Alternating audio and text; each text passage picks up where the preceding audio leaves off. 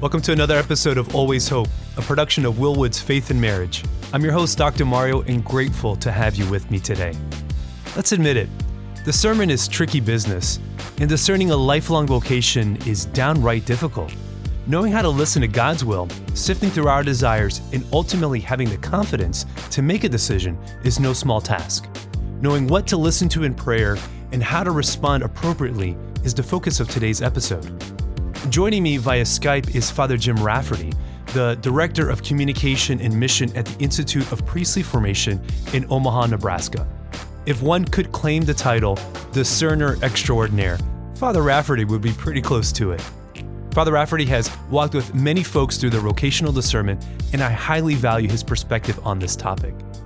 I had the pleasure of speaking with him about the need to see love as the central motivating role in any vocational call, the difficulty of living with desire, why choosing the hardest option is not always good discernment, advice for individuals who leave the seminary or religious life, and what parents can do to aid their children's discernment.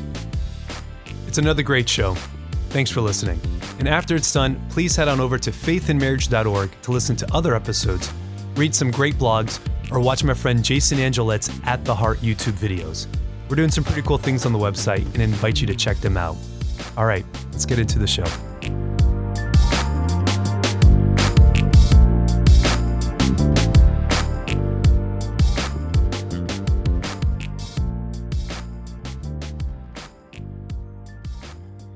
Father Jim Rafferty, thank you for joining me on the Always Hope podcast. I'm delighted. Ttk you. How are you doing today? It's a new venture for me too. Oh, I'm doing well. Praise God. You haven't done many interviews? I haven't, no. Well, I'm grateful that you could join me in having this conversation this morning. It's a privilege. Thanks. So tell the listeners a little bit about yourself. How long have you been guiding people in their discernment? How long have you been a priest? And tell me some of the work that you do for the Institute for Priestly Formation. Well, thank you. I've been a priest for 24 years. I was ordained a priest of the Diocese of Scranton in Pennsylvania in 1994. And I have spent much of the years there in educational work. I was a high school chaplain for 5 years, and a college chaplain for 6 years. And then I did some graduate studies, taught in seminary for a little bit, and did vocation work.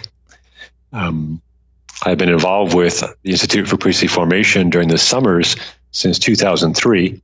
And then I moved here to Omaha to work full-time with the Institute in 2013.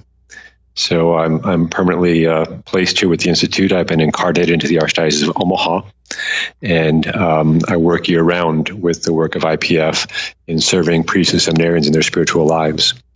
So we do a large program for seminarians in the summer. We have 176 seminarians who come from around the country to Creighton University in Omaha for a 9-week program in spirituality and discernment. And concurrently with that are smaller programs like the spiritual exercises for those priests or seminarians who want to do the Ignatian 30-day retreat and some other seminars that happen during the summer too. So it's pretty full. And then during the school year, we travel a fair amount and do additional programs for priests outside of Omaha. We have a training program in spiritual direction for priests that happens 3 times a year for the participants. We have 2 sections, so we go 6 times a year to be with them. So it's a great privilege. It's a blessing to be able to accompany priests and seminarians in their vocation and in their path of holiness and closeness to the Lord. Amen. That's a lot of good work that you do there. Thank you for your ministry. I've been blessed to help, and you've invited me to be up at IPF for the last, 3 of the last 4 summers with my family. So it's been a privilege being an adjunct faculty member and teaching there over the summers and walking with the men. So the focus, I guess, for the show and really where it comes out of is, I'm a counselor. You're a spiritual director, and over the years, both in my work when I worked in the seminary and seminary formation, and even accompanying couples who are discerning marriage or individuals who are discerning their state in life before they even make formal decisions related to marriage or dating or seminary, This question comes up often. Like, what am I supposed to do with my life? Like, what is God calling me to do? And I'm really excited that our conversation today can bless the listeners as a back and forth exchange between, from my experience as a counselor and your experience as a spiritual director, and that hopefully wherever people are in their own discernment, that whatever we offer them can be of service. So the first question I'd like to ask you, Father Jim, really is just, in general, in the years that you've been guiding people and walking with them in their discernment, what are just some basic best practices for trying to discern what God's will is in our life? Well, I think it's very important to approach the question of a life choice, of a life vocation, from a posture of faith and relationship. When I was new to vocation work, I was in a conversation with a woman who was helping to plan an event for young people. And she said to me, as I was new in the office, Father, when I was a little girl, I thought about going to the convent, becoming a sister. And she was very serious. This captivated her imagination when she was young in a Catholic school. And then she said, then I met this guy, and I fell head over heels for him. And some people might interpret that, well, God might have been calling her to be a religious sister, but then she fell in love, and so she chose that path instead of what God wanted. But the heart of the story is that it was the falling in love that revealed her vocation. To be a spouse, a mother, a grandmother, and to be of service in the church in a very particular way as a lay woman. But the vocational discernment was only really clear in the aspect of falling in love. And so it's important as people think about their vocational discernment, they think about a life choice. It is the love that is already in them that is moving them in the direction of what that's going to look like in their lives. And of course, that can only be really perceived and responded to in faith and in a personal knowledge of how good God is and how much He wants to bless the person, rather than something just to figure out. When I was working with men who were considering going to the seminary, oftentimes their friends didn't quite understand why they would do that. Very often the immediate response when one of the guys would tell his friends he was thinking about applying to the seminary, the friend responded, well, you can't get married. And so it wasn't kind of a selfish response on the part of friends, but because their vocation was to be a married man and a father, because God had already placed in those friends a love for that vocation, it was hard for them to understand how a man could be happy without being a husband and a father. Right. And yet the guy who is discerning seminary, he does taste a joy, a happiness, a fulfillment in that particular path, because God has placed in him a love for his vocation that is distinct from his friends. And so there are lots of good reasons to be married and lots of good reasons to be a priest or a religious. But in the end, someone can drive themselves crazy trying to weigh the good reasons against each other. That's correct. That it's a particular form of living, of exercising love that is specific to the person. And that kind of has to be awakened. It has to be recognized and then embraced. And that can take a long period of time, which is why the friendship with the Lord, the deepening trust in him, the experience of his consolation, his peace, his love, his support is so important along the way. But the vocation is first and foremost a response to Jesus, a way of offering oneself in love in the world as a manifestation of Jesus' own love. This is wonderful. Thank you for sharing all of that, because I think what you said so many beautiful things, but focusing on the question of relationship and love and desire, that often I've heard people say, well, I guess the tension sometimes that I hear is, am I supposed to follow my desires or am I supposed to do what's hardest? as if they're separate terms, right? Yes. They're like, I'm called to be a seminarian because that's a harder path, or so it's thought, right? Then this is going to be the bigger sacrifice, and so I'm going to make this sacrifice to God because this is what He wants. All the while, there isn't any sort of that affective kind of connection or movement of the heart that you spoke about. And so it's more kind of like I'm going to white knuckle it. This is what I'm supposed to do. Or even worse, out of some scrupulous misunderstanding of what holiness is. Yes. What do you think about that? Any thoughts or any guidance to somebody in that situation? Sure. I'm just going to give that person your phone number and they can start counseling right away. Only if they're in Louisiana. So choosing the harder thing is really not discernment. That in the field of discernment, there are two personalities operating on us. And we categorize them in the language of discernment as the good spirit and the bad spirit. The good spirit being the Holy Spirit, life of virtue, angels, the witness of the saints, those people who love us. And the bad spirit being Satan, demons, temptation, our fallen nature, the sin of the world. And so if someone just simply decides in a rational kind of context that the harder thing must be the holiest, that kind of black and white decision is actually devoid of relationship. It's as if God is on the summit and I have to get myself to the summit to meet God, which is not the path of the incarnation in which Jesus comes to be with us and to offer Himself to us. So no vocation path can be embraced outside of love. It's a commitment of the whole person into a way of life as a Christian, in an expression of committed love. And that love is seen, again, as I'm repeating myself, but is seen as the response to the goodness and fidelity of Jesus Christ. Right. This is the way He is inviting me to exercise the love that He has placed in me during my time on earth. So it's important that a person in discernment, a man or a woman, look at his or her desires. But desires cover a whole spectrum, and they're not always compatible. So the man who feels called to be a priest might also have a deep desire for a wife and children of his own. And those desires can be held in tension. Well, that's the time of discernment.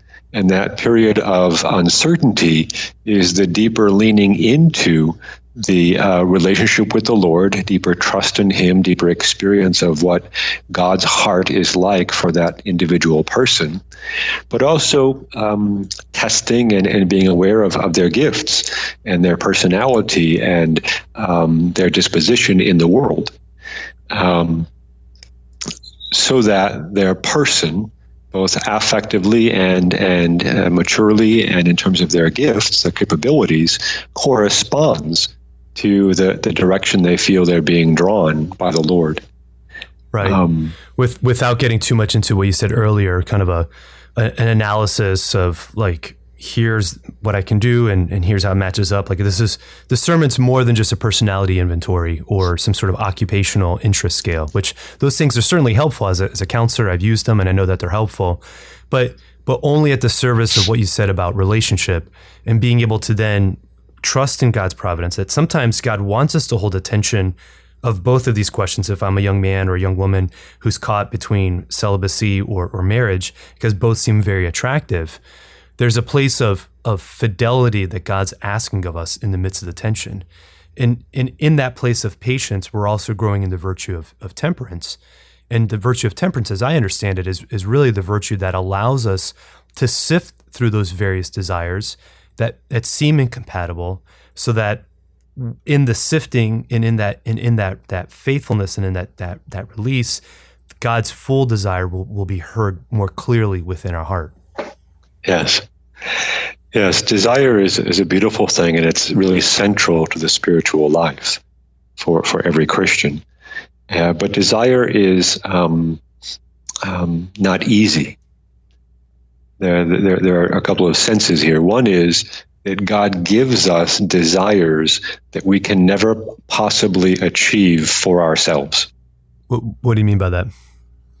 God gives us desires to be a certain kind of priest, or for yourself a certain kind of husband and father that you could never live up to yourself humanly. Mm-hmm.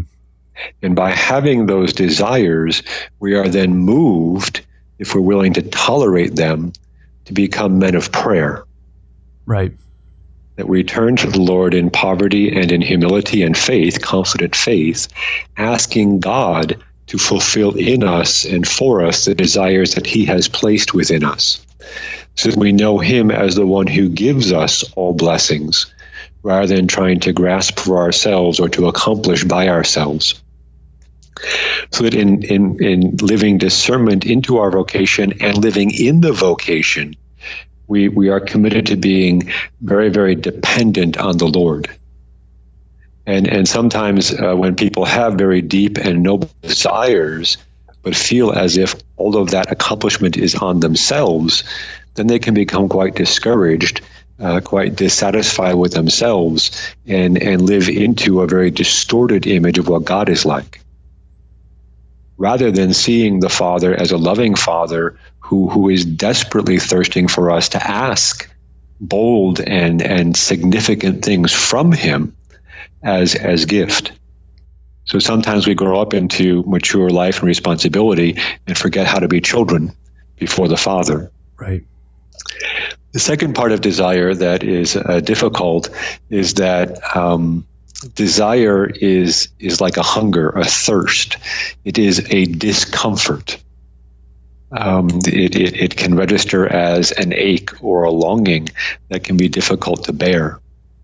And so desire is very holy and necessary and good, but it can also be painful.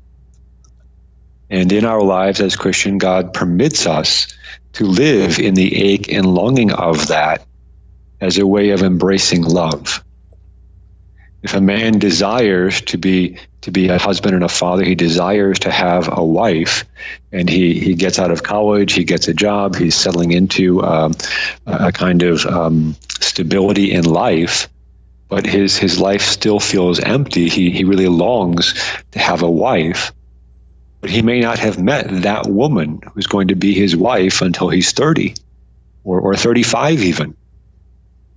And so being able to carry that desire and to suffer it, to endure it in fidelity to the bride he hasn't met yet. You know, that word, I've often reflected on that we say longing, and we say it with such romance, but man, it's a hard word. It's not like it's a holy shortening, right? You know, or a holy quick fix, right? Yes. It's a holy longing. That yes. means that's going to take some time. And yes. and I've had a number of women in my practice. You talked about the man, but I've seen that certainly, but particularly with Catholic circles, I have to say it's like 5-1, you know, female to men, if not even more, in terms of women in their 30s who haven't been able to find Mr. Right. And they've done the work of discernment. They've done the work of prayer. They've done the work of really sifting their desires, and everything points towards marriage, but they are just not, they haven't been able to find the right guy. And that's a hard place to be. Yes. This is very vulnerable. And it's kind of suffering, isn't it? It's like a couple also who wants to have a child. Correct. Yeah. It's a married couple, they want to have a baby and they haven't conceived.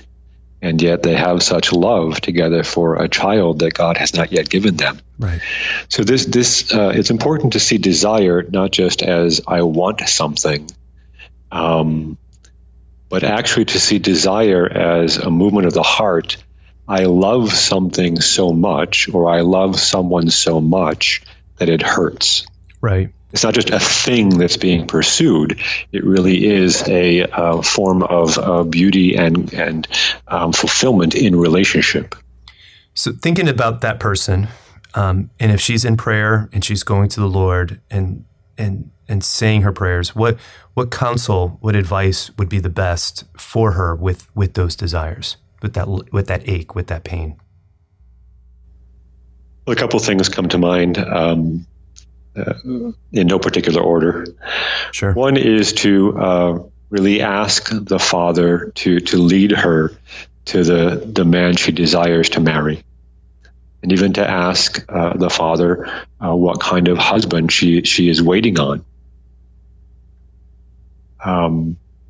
So that when they encounter each other, it will resonate in her heart that this man is the fulfillment of her prayer to the Father.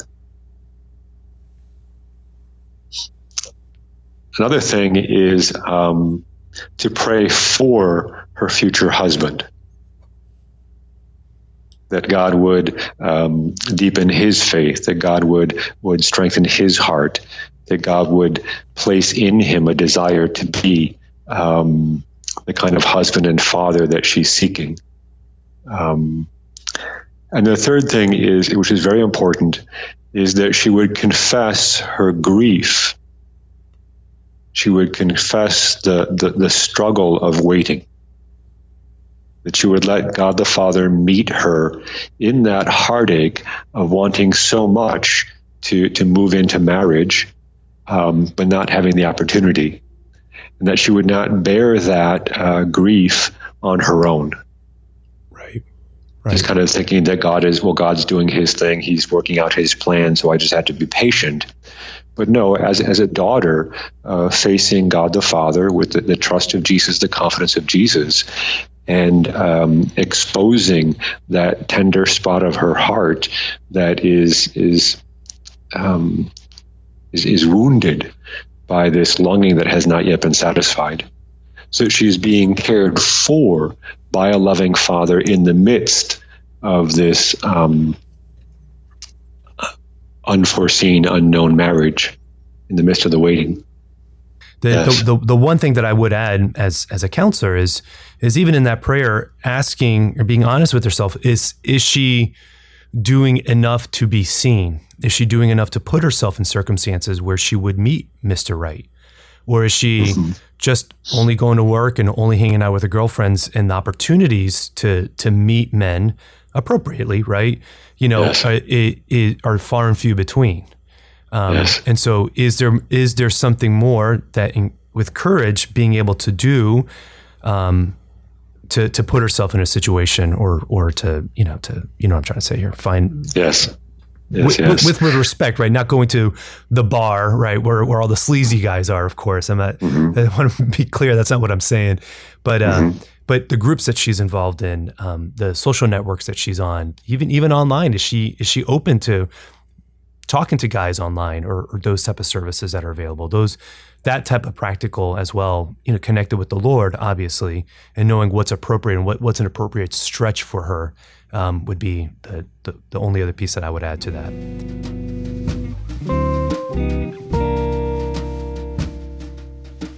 I'm taking a quick break from my interview with Father Jim Rafferty from the Institute of Priestly Formation to encourage you to follow me on Facebook or Instagram at Dr. Mario Sacasa. By following or liking my page, you'll be the first to receive notices when their new blog post or a new episode of Always Hope are up. I also have some pretty cool inspirational quotes for you, and thanks to the marketing help from Let's Develop That TV.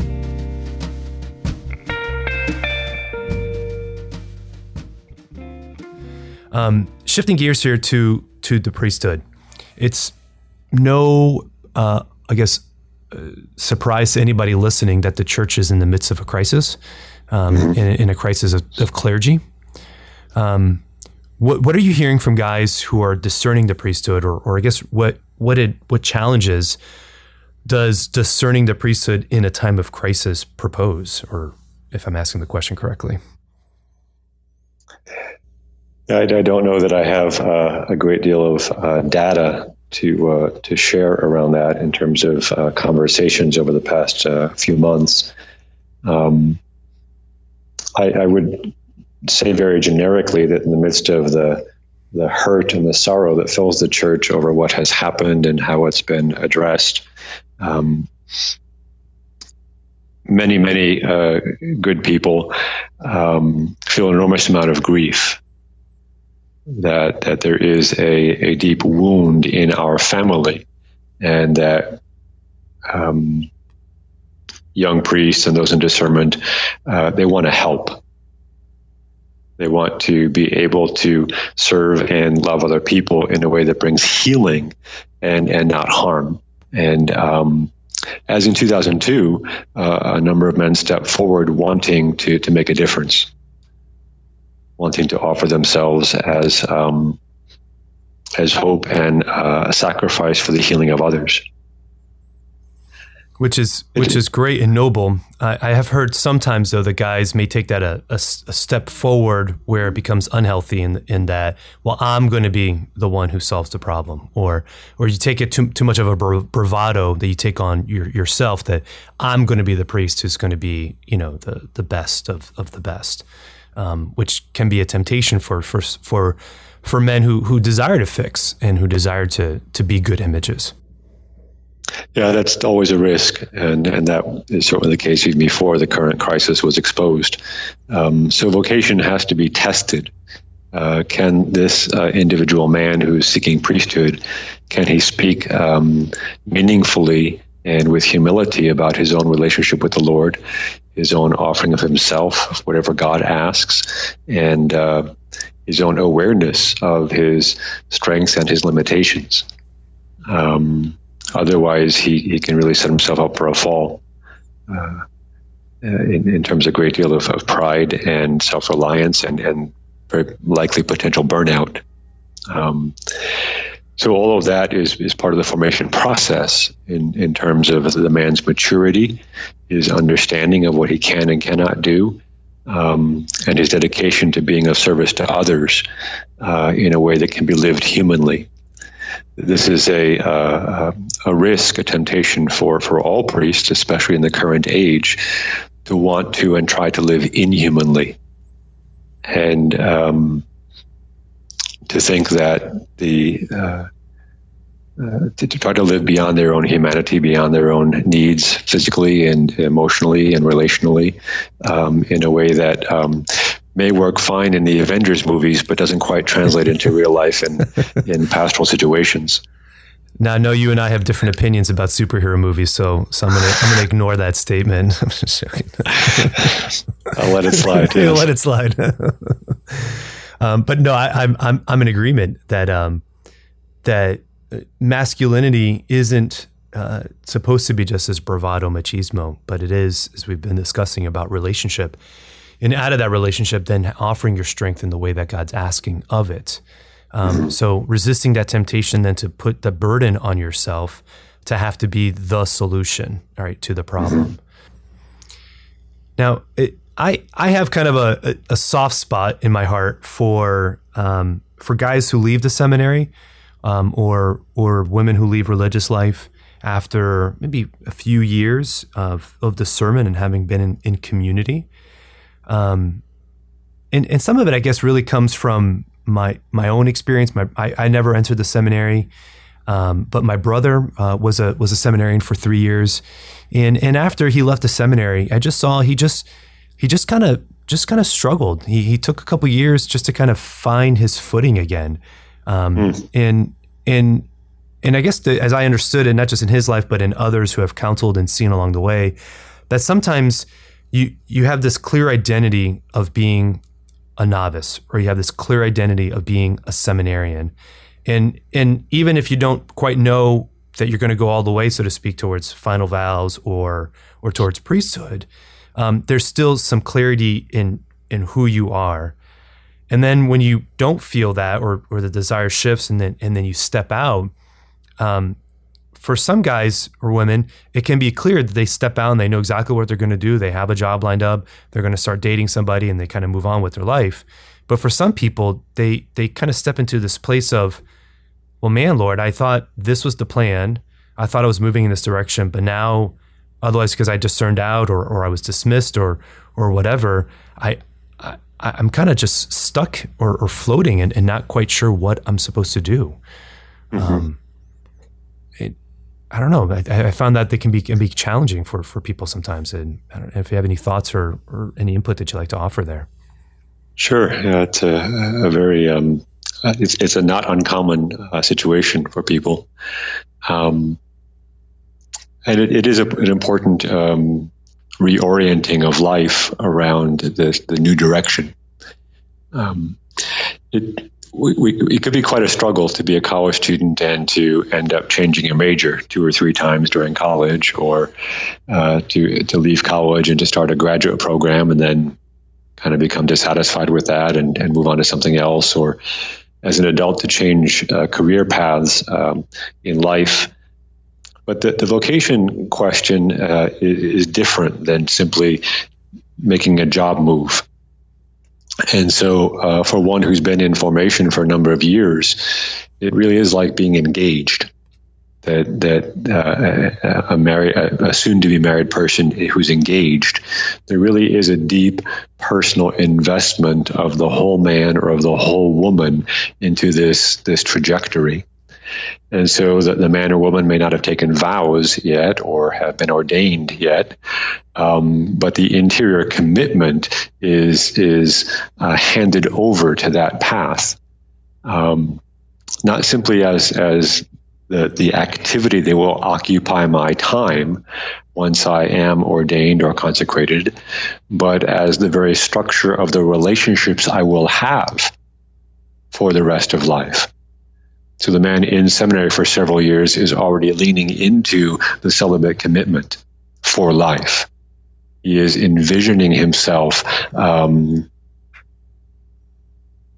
not just as doing certain things, but having relationships configured in a certain way, being available to others in a certain way, being of service, not just, again, as a job, but as a disposition of heart in a certain way.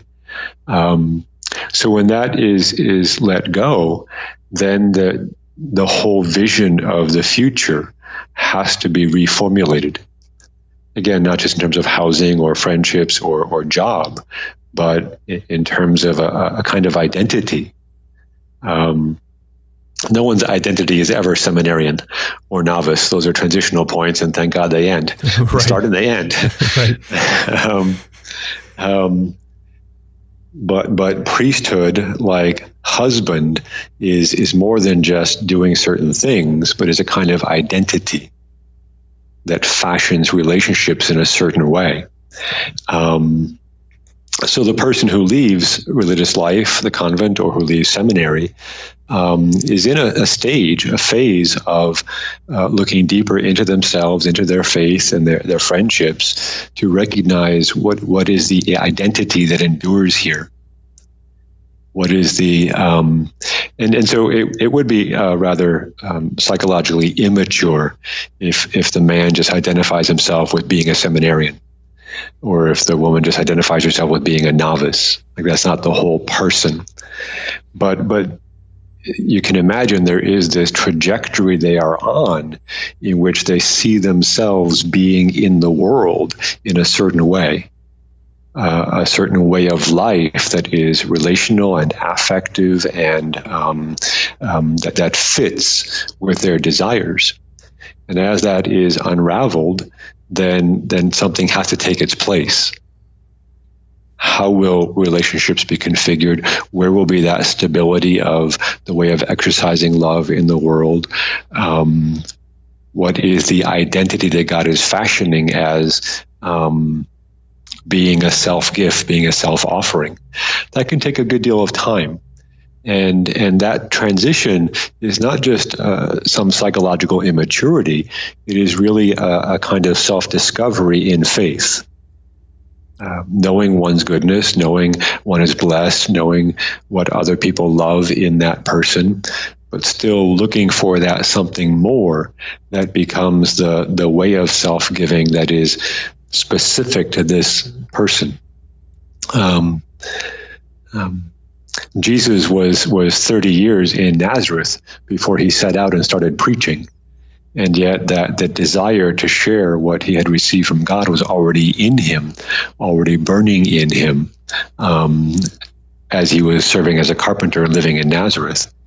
It doesn't mean his identity as a man, as the child of Mary and Joseph, changed radically, but there is something more that opens up when he lets go of carpentry and goes out to preach and to heal and to gather others.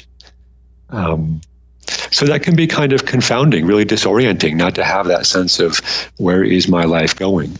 And it seems kind of appropriate that someone would have to take some time to let the new grace, the new vision open up. Because again, not being melodramatic, but there's a kind of death involved with that. Right. There was an attachment to this trajectory of life and being for others in this particular way. And so there's a period of grief, and also a waiting on the new hope, the new vision to dawn. And so stepping back into that place of tension, that place of grief. And again, I think one thing that you've been saying throughout this whole episode so far that I hope is important for people to hear is that the emotional life is important in the spiritual life. And we're not supposed to just be these robots or just go through the prayers, but that God wants to enter into our affect. And if we are in this circumstance where we've left religious life or seminary and we thought we kind of had this clear objective, kind of had this clear trajectory of what I thought my life was going to be, and then this shift happens, and now I'm in this period of unsettling, this period of just confusion and trying to wrestle with the sadness of leaving, but not quite sure what the next step is going to be, and so kind of in this limbo state of life, that God wants to enter into that limbo state also. Yes. You can think of a man or woman who's engaged to be married, and they've been planning their wedding for a year, and it's 4 months away, and one of them breaks it off. And that's a real grief. It's a confusion. It's a loss, and it takes time then to move back into what is possible. What is God desiring? Right. Because the person has been invested in that engagement. And then doing the process also of sifting what was good and what wasn't in that period. Why did it end? And maybe it ended because it just was wrong from the get-go. Maybe there were certain factors that played a role in that. And so I would encourage anybody to take that time to be able to reflect and say, okay, well, where was the Lord in that? And what was good and what wasn't, and allowing that sifting to occur in your heart. Because like any breakup, if we use that analogy, if you've been dating somebody for a few years and you guys break up, sometimes, it's the right thing to do sometimes, right? To break up. And even if it's painful, even if it's hard, but then doing kind of so the lack of a better, like a relational autopsy, if I could say that, right? Kind of going back and thinking about, well, what happened, that can be very helpful as you move forward with whatever the next step is, or being better prepared for the next venture in life. Sure.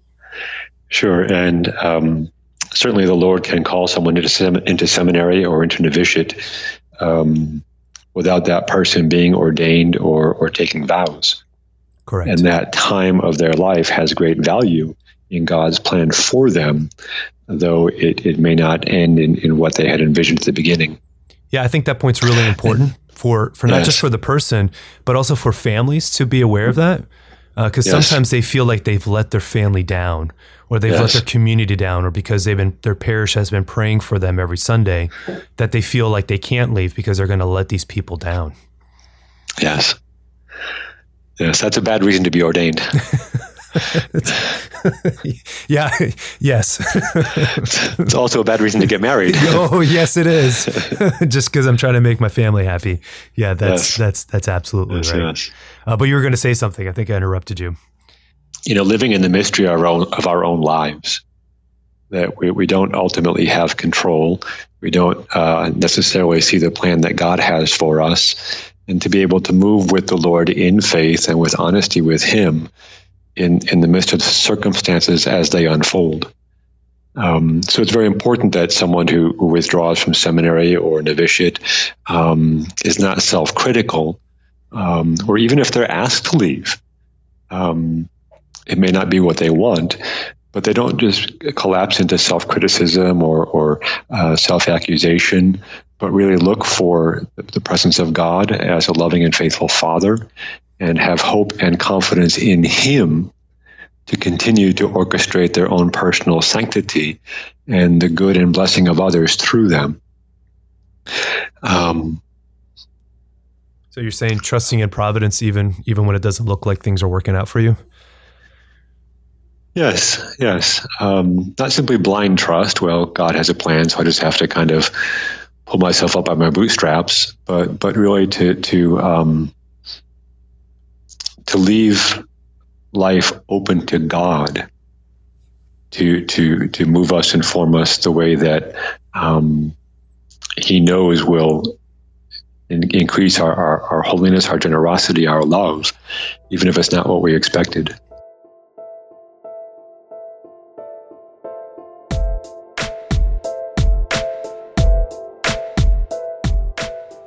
This is Dr. Mario, and you're listening to Always Hope, a production of Willwood's Faith and Marriage. I hope that you're enjoying this episode and my conversation with Father Rafferty. I pray that it's a blessing to you and your own vocational discernment.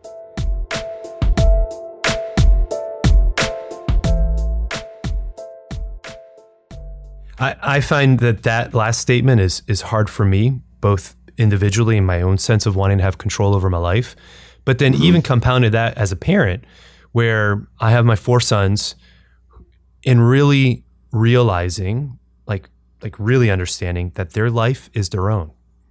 Yes. And that I'm just their dad, and I'm here to provide, to protect, to love them, to give them lessons that they're going to need. But at the end of the day, my life, it's not my job to control them. It's not my job to dictate for them what they're supposed to do in their life, but I'm supposed to give them the tools that they're going to need to be able to hear and discern, and then to live the life that God is asking of them. And so having a sort of hands-off approach to give them the freedom. I'll give my input when they ask it, and hopefully we have that trust and that relationship that they do want to receive the advice that I would give. But at the end of the day, it's their life. That can become really hard for vocational discernment. I'll share a funny story here. My oldest son, Gabriel, last fall, we had some storms that came through Louisiana, and there was some flooding in some of our counties. And so the seminary took a day, and we went out to one of the parishes and went into the neighborhood and just started doing the work of, cleaning up the houses and cutting the drywall where the flooding occurred, and doing some of that kind of, cleanup work. So we're out there with half the seminary at this one house, and I parked the car, and Gabriel's probably 13 at the time. And so we parked the car, and then we start walking out. And as we're walking out, there's probably a car full of seminarians. And immediately they go, "Oh, is this a future seminarian?" Right? And so my boys would always get that question, as they because when I worked at the seminary, they were like, "Oh, Dr. Sakasa's house is like a little pre-seminary," and so they said, "So is this going to be one of our future seminarians?" And I said, "Well, I don't know. We'll just see what the Lord wants. Whatever He wants, we'll figure it out." And then I turned to them and I said, "Well, while we're on the topic, we don't really know about any of you guys either, and we'll see what the Lord wants." Just to say, hey guys, back off a little bit. I don't want to put any sort of pressure on him. But I know some guys do feel the pressure from their family, or even as parents who are well-intentioned, and we love our kids and we want them to be holy. What can we do to aid our kids in their vocational discernment? I think the most important role of a parent for their child's vocation is simply the love that they have for their child, and to know that you and God are raising your children together. That your love for your children and God's love for your children are not in opposition, and so the freedom to enter into the vulnerability of God and His own sensitive, woundable heart around your children, just as you can feel that. So, of course, you only want what is best for your children. You only want them to be happy, to thrive, to reach heaven, and God wants that even more than you do.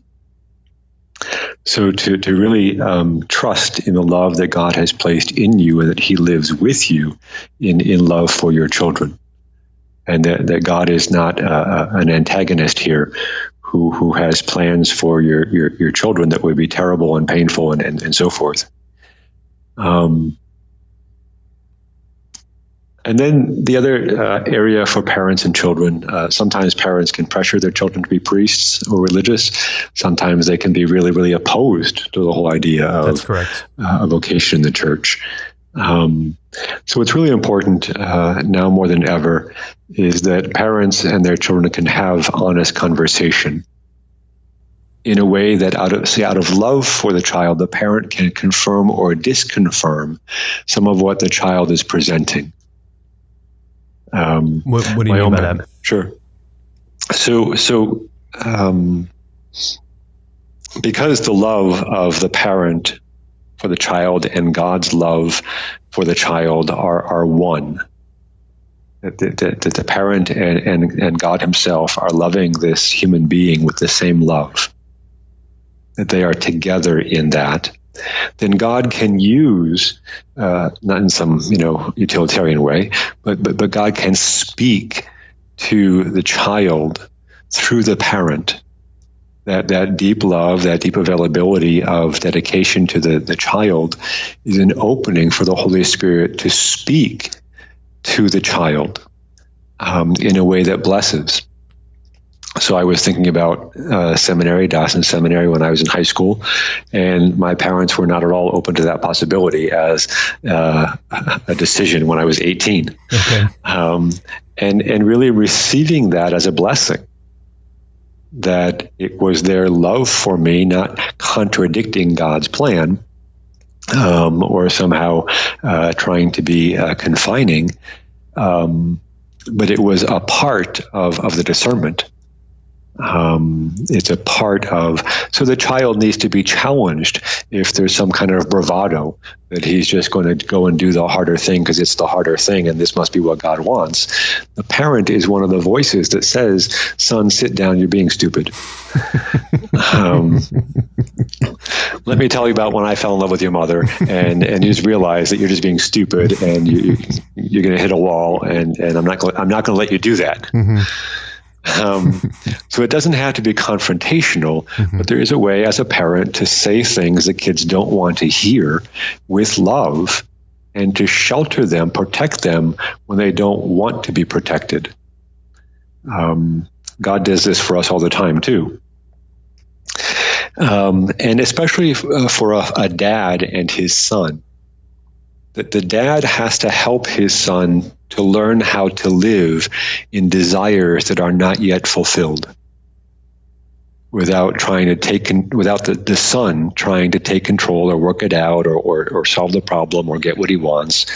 But the dad, as a mature man, has to teach his son, has to pass on to him how to bear desire as a man without collapsing under the tension. And really to exercise faith in that. Now that's presuming that the dad himself knows how to do that, or that he's done his own work, with struggles in life without falling into cynicism or despondency in middle age. Mm-hmm. Mm-hmm. And sometimes life just puts us there, whether we like it or not. Wisdom does come. I have no idea what you're talking about, Father. I'm sure some of my listeners do. But I think that the place there of, again, back to the parent helping the child is to say, in general, parenting, what you're basically saying is do the job of being a parent, even in vocational discernment, which is giving the kid appropriate freedoms, but also knowing when to challenge their thinking when their thinking really is off base a little bit. Because as parents, we're really just a few steps down the path than our kids. If we really hope and expect that our kids become mature adults, at some point they will be brothers and sisters in Christ, and they will be equals and peers, and that's the goal, right? That doesn't happen when they're 8 or 9. They're not our friends when they're 8 or 9. But as adults and as they're becoming teenagers and as they're becoming young adults, we are a few steps down the path that we can offer some advice, some guidance, while not stifling, again, their freedom. And that's a discernment question for any parent. But then conversely for the child, even if the child is in discernment and the parents aren't necessarily open to the idea of entering the seminary, there's a place of praying and saying, okay, well, that's information. I have to trust that my parents are giving me something here that maybe I do need to go to college for a couple of years. Maybe that is what's best. Maybe this desire does need to be tested. And if it doesn't go away in a couple of years, well then, I could, the seminary is always there. And so not always reacting against them with some vitriol. Now, I will say, I know that somebody you and I have spoken about often in previous conversations, Father Walter Chiswick. And my understanding with his own vocational story, who's a Jesuit priest, is that his parents didn't want him to enter the Jesuits, and he was so stubborn that in the middle of the night he packed his bags and took the bus down to New York and just started banging on the door to enter into the novitiate. So yes, as a former vocation director, I'm not going to endorse that particular path of discernment in today's age. Yes, yeah, that was certainly in the 20s or 30s, yes. different era. But yeah. But God calls all types of men to the priesthood, is I guess my point here. Sure. And it is important for a young person, especially high school and college age, to see the vocation question as a family discernment. Mm-hmm. And I don't want to idealize families. Some families are more or less practicing. Some families may not be Catholic, and so forth. It's also very personal. But if it is something that a young person is pursuing exclusive of his parents and family, then a question is, well, why is that? And there may be good reasons why the family isn't connected to that decision he's pursuing. But it's important that it be explored, even just humanly. So what was the next conversation like between Walter Chiswick and his parents? What was Christmas like? There had to have been some reconciliation there, yes, rather than just running away to be a priest. Right. So it is important that the man look at and take responsibility in terms of the family relationships and how is he moving in this infidelity to God as he perceives God speaking to him, but also infidelity to his family. Right. And so recognizing that your discernment certainly it's your own life, but that God has given you your family to help you in this, and don't be afraid to avail yourself to whatever guidance that they want to offer as well, and allowing it, because it's going to affect them too. And again, not in an ideal sense of family life, but just always trying to find that balance between what is it that I want and what's good for the family. Mm-hmm. Well, Father Jim, as we're kind of wrapping up our conversation here, is there anything you would like to say about IPF? Any plug or good work that you guys are doing? Anything else that you would like to offer to the listeners? Well, thank you. It's a great opportunity. Thank you. We're approaching our 25th anniversary as an institute, serving diocesan priests and seminarians in their spiritual lives. The grace of accompanying priests is an awesome privilege, and being aware of how God stirs in their lives, how he invites them into greater relationship has been a great blessing for me. It's a great help to us that the church as a whole would be praying for this particular mission, that priests in the midst of their activity of service to others benefit greatly from being accompanied themselves. Having the support and the encouragement and the fraternity of someone who walked with them, attending in some way to their spiritual needs, to their spiritual desires, because we are a church. And so that doesn't just happen because a priest is committed to praying, but he needs the accompaniment of another to support him and to help him to continue to go deeper and deeper in that relationship. So very much ask for prayers for our work, for our mission, for God to continue to raise up those priests and lay people who assist with what we do We have a large number of instructors, as you know, who make this work possible. We're a very small staff in Omaha, and we rely upon lots of generous people, lay people and priests to come in to help. And we couldn't possibly do what we do without that commitment of many, many people. So I'm very grateful for prayer and intercession around our work, that God would continue to unfold it as He desires and help us to be faithful to what He is inviting us to participate in with Him. We really want to stay humble and faithful to what He's doing in our midst. So that'd be my request. Amen. Real powerful prayer. Amen. Absolutely. Well, you got it from my end, certainly. I'm a fan. I'm a supporter. Every time I've gone, it's been a blessing to not just me, but my kids. And so certainly invite all the listeners to pray for IPF, but also to visit the website to learn more about it. There will be a link to that in the descriptions below for the podcast. Great, thank you. Yeah, absolutely.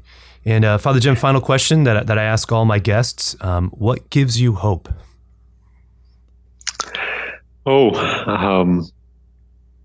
Somebody just asked me that recently, and what I was drawn back to is, these have been just very painful months in the church, and not so much for me personally. I haven't been affected directly by the things that priests have done, but knowing that there are so many people who have been harmed by priests, and that people just seeing a priest can be kind of suspicious. Is this a good guy or a bad guy? So I'm very conscious of the number of people who have been just seriously harmed by the sinful and criminal choices of priests over many years. And I help out in a parish here in Omaha on Sundays when I'm not traveling. There was a particular grace one Sunday morning when I arrived there, and I was getting things set up in the sanctuary. It was well before Mass time. And as I was moving back and forth, someone stopped me and said, "Father, can I go to confession?" And it wasn't the normal time of confession. So I was very happy to help. And as that was finishing, someone else was right there at the door to come in and to speak in confession. And it was a great blessing to my own heart as a priest to be able to serve and to minister to others in their vulnerability, even in light of all that has been reported in the news and all of the hurt that is so evident. It was a great grace that the Lord permitted me to be sought and invited to share myself as a priest. And so, what gives me hope is the desires of the church for good priests to minister to them as Jesus desires. And I think that desire is still in many, many people in the church, and that we are all striving together in prayer and in activity to want the church to have good priests who are available and loving and self-sacrificing for the people God places before them, the way that you love and care for your own sons. So that was a beautiful counterweight to all the hard things in the news that are appropriately hard, and there's no glossing over that. But the hope in terms of the church as a body continuing to seek Jesus, to welcome Jesus, to want to go closer to Jesus. So I was very inspired by the hearts of those people that I served. Amen. Amen. Thank you for sharing that. Well, thank you, Father Jim, for joining me on the show. We had a great conversation, and I pray that you have a great day and that this episode may be a blessing to those who listen to it. Thanks, Mario. I appreciate it. And we do have some writing, some publications on our website that some of your listeners might enjoy, that's not specifically for priests, but also for other people on their own prayer lives. Are those resources there that they purchase, or yes, they're there? There's a resource page that has both publications that can be purchased, but also talks and other things that are accessible on the website, meditations and so forth. Wonderful. Well, so just look for resources. Sounds great. Well, encourage people to do that. Okay, wonderful. God bless. Thank you, Mario. God bless you too.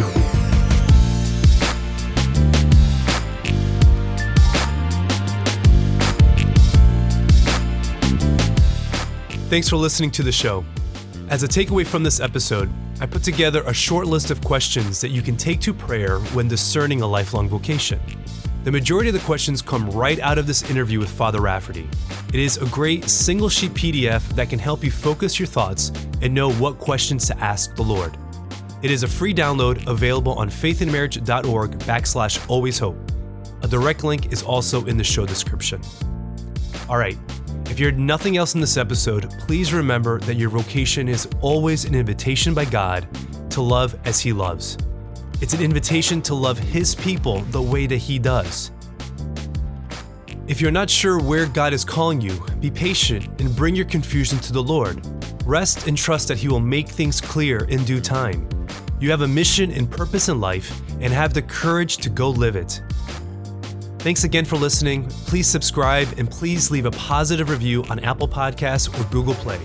Ratings and reviews make podcast algorithms happy. God bless and be good.